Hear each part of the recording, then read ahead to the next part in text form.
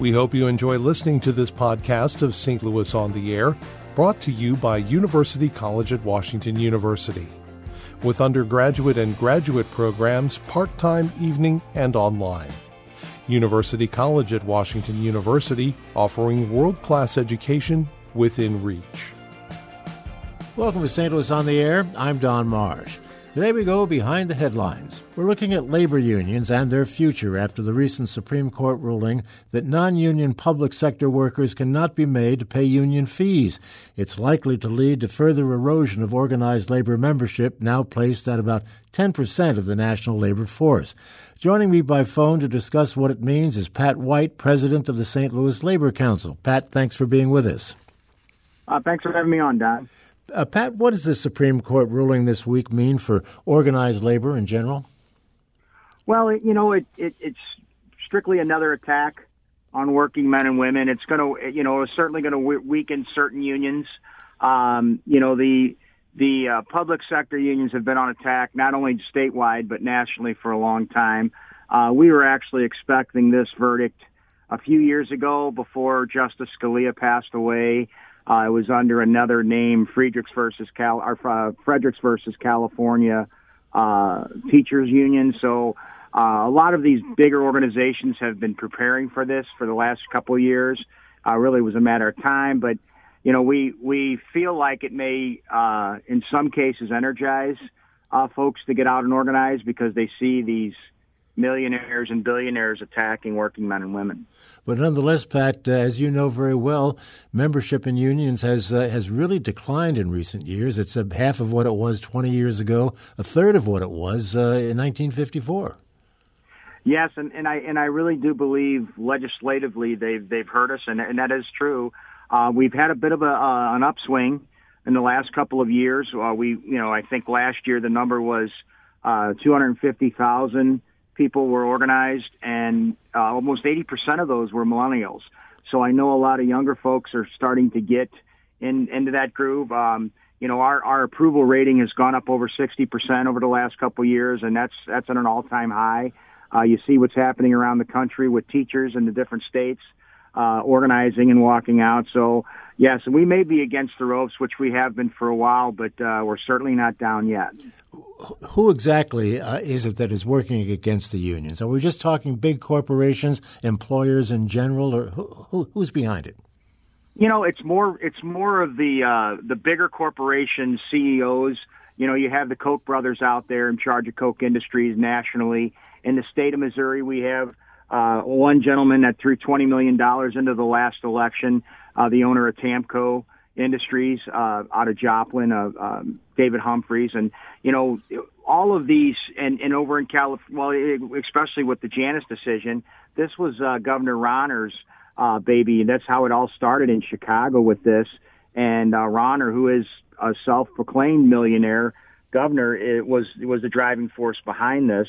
It's not the rank and file union members that are disgruntled with their union that are doing this stuff. It's all being funded by corporations like the Koch brothers and ALEC and some of these groups. If you look into who's behind these things, and most of them are conservative think tanks or conservative PACs that have millions upon millions of dollars to spend on this.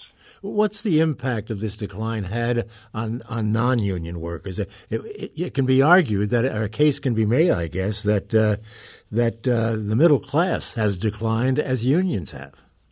Oh, there's no doubt about it. I mean, if you just look at, if you talk about non-union members, our workers, just look at the tragedy that happened in downtown St. Louis a couple weeks ago.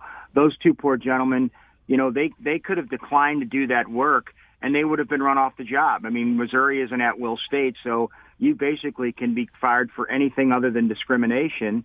And, if they would have refused to do that work, even under safety grounds, they would have been thrown off the job. Now, we had three union members on that same job a couple weeks before that refused to get in the bucket without being tied off. So the effect is, in non-union states and right-to-work states, on-the-job deaths go up 58%. When you start talking about non-union states, the average yearly income goes down $8,000. So it certainly has an adverse effect on everyone, not just union folks, but the whole middle class, which our lack thereof, quite frankly. But in terms of dollars and cents, is there any way to make a comparison, for instance, between union workers' pay and benefits to those who are non-union?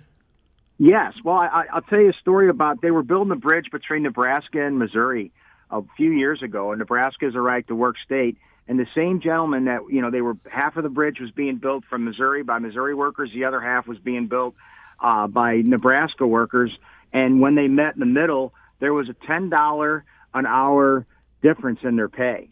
And that, this is a story that, the former Attorney General Chris Koster told numerous times on his campaign trail a few years ago. And yes, I mean, it's easy right there. And when you start talking about equality, women who are in non-union jobs makes 16 cents less an hour. Women who are in union jobs, and this is something we still need to work on, that gets cut more than half. It's 6 cents an hour. So yeah, in dollars and cents, you certainly get more. You get trained better. The safety is better. But yeah, and if you look at the top 7 out of the top 10 states that lead in poverty levels are non-union states or right-to-work states. And so there's numerous things out there that I could tell you, but I'd encourage people to get online and look at that stuff themselves. So what can the strategy be for people like yourself going forward in terms of trying to bolster membership and therefore have more influence? Well, certainly educating people, having people look around. When we start talking about right-to-work states, it really started in states like Mississippi and Arkansas. They've been right-to-work for years. And look at their poverty level. Look what they spend on education. Just stuff like, we're just trying to educate not just the union worker, but all workers. And the effect that this kind of legislation, not just the Janus decision, but what we're working on with Prop A in August, how all that stuff has to do. And that, elections have consequences. Pay attention. Anything from the dog catcher you may be voting on in your little municipality could be a state senator or a U.S. senator someday. So we're asking people to pay attention to the elections and that they have consequences and really think about it before you go to the ballot box. And also, like I said, is educating folks on the adverse things that happen in states that go this way. And, this is nationally, but, we're really under attack here in Missouri, too, on other fronts. Would you anticipate that the Janus decision, the decision reached this week by the court, will have an impact on that August vote on right to work? What we're hoping for, Don, is we're hoping that it'll energize our folks even more, and it'll also make people realize that, this is just another attack by the wealthy on the working class, and that, they can actually do something in the next month and a half. They can actually get out and have their voice heard on something that is not the same as the Janus decision, but in the same ballpark. Somebody asked me the other day, I said, it's not really apples and oranges. It's almost like oranges and tangerines. They're very close. So I think I'm hoping this energizes not only our folks, that we have working for us and rooting for us, but folks outside of the labor movement that would get out to vote in August. St. Louis has been known for many, many decades as a strong union town. Is it still? Absolutely it is. And I'm very humbled and honored to represent those union men and women. I just left a construction site down at Wash U and talked to men and women. One young lady, it was her first day on the job, and she's a laborer out of Labor's Local 42 in St. Louis. And she looked like she could be 12, but I'm sure she was in her 20s. And to see that, and to see that the diversity down there with on these construction sites, and if you just look around and look at the buildings, look at the cranes going up at Ballpark Village, at Centene, at NGA, the Arch. These were all built by union men and women who go through tremendous training in $1 million training facilities, not paid for by the government, but paid for by the unions and the contractors. And I just, I always compare it from around the country when I'm talking to other union folks is we're almost like a Chicago or a New York or an LA, but on a smaller on a smaller level. But yes, we are certainly a strong union town. And, like I said, I'm humbled and honored to be, talking about that and be representing that. Well, we want to thank you, Pat White, president of the St. Louis Labor Council, for being with us and kind of reacting to what happened with the Supreme Court this week. Thank you, sir. Thank you, Don, and have a good day and enjoy your holiday. You too. You too. Thank you. This is St. Louis on the Air on St. Louis Public Radio, 90.7 KWMU.